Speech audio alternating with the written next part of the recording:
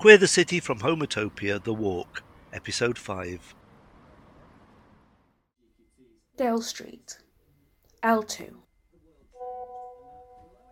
It is too early for anyone to be texting me. 10:30 on a Saturday morning is too early when somehow even sunshine smells like her. Nix wants me to come to brunch. They promised me a club sandwich the size of my head and more coffee than I can drink. They do not say they are worried. They send me a selfie from their car, flame-haired and gap-toothed. I consider saying no and spending another day alone watching the US office and ordering in. Instead, I leave. And on the train into town, I stare at my reflection in the window. I tell myself I am not broken. I tell myself that the hook Tony stepped under my ribs with the wicked curl of her tongue had not torn out something vital when she left for the airport. I am lying. Moorfield is busy, forcing me to dodge and weave around the weekend crowd from the moment I disembark. I try as much as possible to touch anyone. My suit may be a fine raw second skin, but it is too thin to give out the bright and the rough and the screech of a city at leisure. I am still too raw to be touched. I am still aching for her to touch me. When I see Nix walking past Thomas Rigby's, I run up and call out their name. Their face breaks into a grin and they touch me.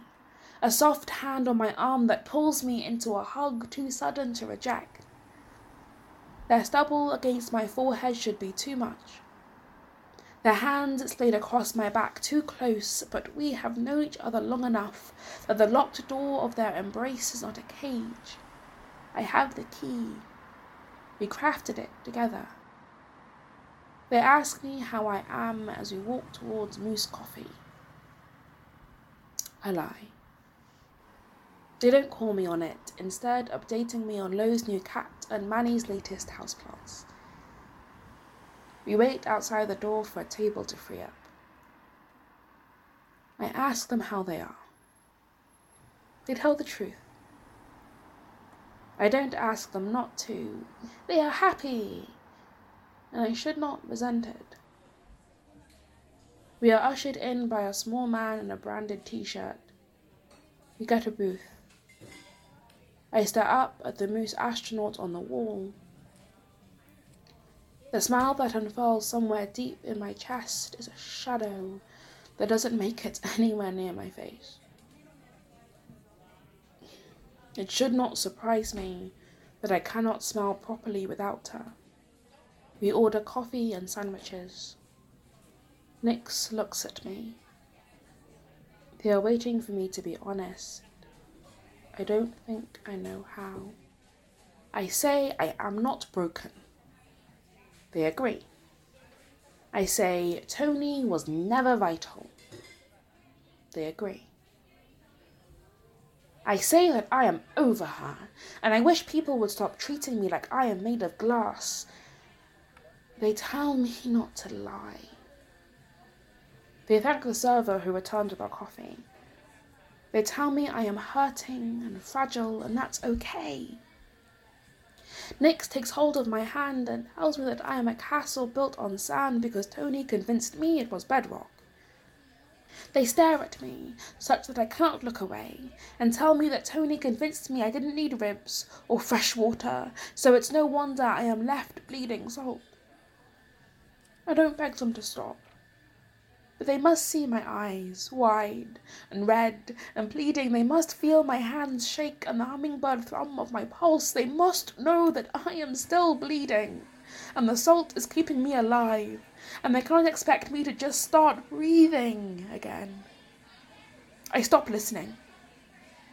I call out to gods whose names I do not know and beg for my bed, a bed anywhere soft and dark and quiet anywhere I can escape this person who knows me too well and tells me things that are too true, and the server puts our dishes on the table. Nix lets go of my hand. They say they are sorry. They promise not to bring it up again. They say I will be okay, and I know they must be lying. They eat their sandwich, and I pick at mine, and we talk about travel. They've booked flights to Berlin, and I am considering America. They look at me. I reassure them that it's not going to be Chicago. I don't reassure them that I don't want Tony back. I have lied too much already. We fall into silence. I eat my sandwich. It's cold. Nix pays, and I tip, and we exit into the cool autumn sunshine.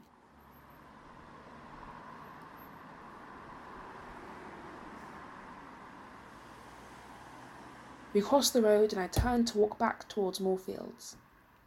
They stop me, suggest a walk down to the docks instead. I lean against the white turned beige stone of the town hall and look down towards Water Street. I can see the water. I cannot go near the water. I know I am being dramatic, but I say I cannot go near the water, and Nix nods. I don't think they understand that Tony loved the wind and the tourist traps, so enjoying it without her would be a kind of betrayal. I'm sure if they did, they'd tell me that I am being dramatic. We don't hug goodbye. My skins, both of them, are too thin and too raw. It is Sunday morning, and today I think it is my hunger that drove her away. That the way I wanted to swallow her and nestle her beneath my diaphragm disgusted her. A WhatsApp notification goes off, and then another, I mute it. Maybe she found my appetite shallow and tepid. Maybe I wanted the wrong things from her. Perhaps if I learned more about the Impressionists, or sat stiller for her portraits, or understood her brother better. Perhaps if I wanted her hunger as much as her wit, and her stubbornness as much as her loyalty. Perhaps. I go back to bed and cry myself into a fitful sleep. It is evening before I check WhatsApp. Nix has posted She-Ra memes into our group chat. Manny a compilation of otter TikToks. Somewhere deep in my chest, a shadow of a smile unfurls. It doesn't quite make it to my face, but I don't mind. I reply with a gif. We all text late into the night. It is Monday. On the train into town, I tell myself I am not broken. I tell myself that the hook Tony slipped under my ribs with a wicked curl of her tongue had not torn out something vital when she left for the airport. Somehow, today, I am not lying. Moorfields is busy, but I am content to be bumped and jostled on my way out of the station. At work, I am more productive than I have been in weeks. Even so, my manager glares at me, watery-eyed and thin-lipped. He thinks I am stupid, or lazy, or some other thing he's projected onto the dark white gleam of my body, and I have never cared to correct him. He decided a long time ago, and I am not about to fold and stretch and crumple myself to slip behind the frayed tapestry of his expectations. I have already torn and tied and remolded myself as someone who did not love me, and at least she made me pancakes on Sunday mornings. This man offers me nothing. Around mid-morning, I fill my water bottle and take an apple. The water is crisp and sweet. The apple is crisp and sweet. I suppose that is one thing he and Tony have in common now. She no longer offers me anything.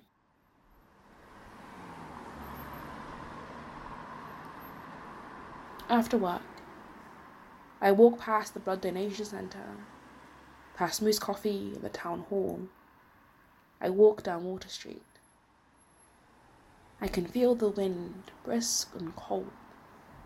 I take a breath, my lungs and ribs swelling to their fullest capacity. I can see the river, glittering in a sunshine that, of course, doesn't smell of anything. Dale Street, L2. Written and performed by Maz Hedgehog. Audio produced by Laura Brown.